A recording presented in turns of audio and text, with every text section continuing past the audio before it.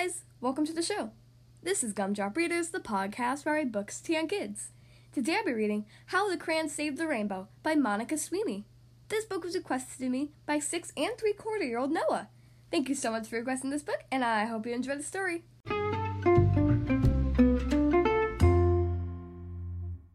Okay, here we are on page 1. The sun and the clouds were best friends. They worked together to keep the earth warm and the gardens growing. But of all the things they did together, their very favorite was making rainbows, so that the whole world was colorful and happy. Then one day, the sun and the clouds had a big fight. The clouds were blocking the sun, and the sun couldn't shine through to the earth.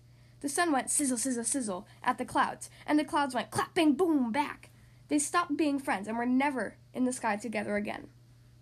With the sun and the clouds far apart, it was scorching hot on some days, and damp and cold on others.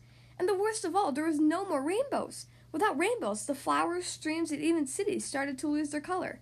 Soon the earth was black and white. It was so sad. But in one little town, in one little school, in one little desk, there was one forgotten box of crayons. And the crayons still had their colors. The desk rattled, shook, clambered, and clanked. All of a sudden, it toppled over, and the box of crayons tumbled out. "Oh, I'm naked! Yippee! I'm out of here! Oh, hey, where are all the colors?" The crayons started to search for the colors. They raided marker bins and tore through art projects, but everything as far as they could see was only black and white. Who made all the colors go away? This is so sad. This is terrible. What about daffodils and butter? If oranges aren't orange, do I even exist? The crayons looked out the window. The sun was all the way to one side of the sky, looking very angry, and the clouds were all the way to the other, looking gloomy. I miss all of the colors. We can't even draw rainbows together now. Wait, that's it! We need to save the rainbows! So the crayons started drawing little rainbows all over town. But nothing happened. The sun and the clouds didn't seem to notice. "We have to make our rainbows bigger," Violet said. Working together, the crayons drew and scribbled. They made the biggest, brightest, most colorful rainbow the world had ever seen. Ever so slowly, the sun perked up, and the clouds floated in for a closer look. The sun and the clouds both peered down, admiring the giant rainbow that the crayons had drawn. "What bright colors," said the sun. "Oh, it's incredible," said the clouds. They looked at each other with great big smiles.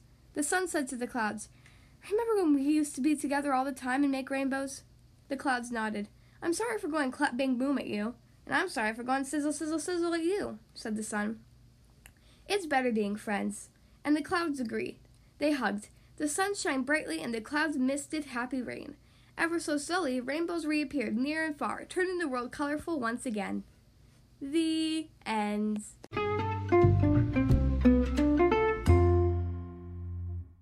Well, that was How the Crayons Saved the Rainbow by Monica Sweeney. I hope you guys enjoyed that story. Again, thank you so much to 6 3/4-year-old Noah for requesting this book.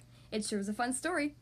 If you would like to choose the next book to be read on the Gumdrop Readers podcast, then you can send me an email, including your name, your age, and your book request.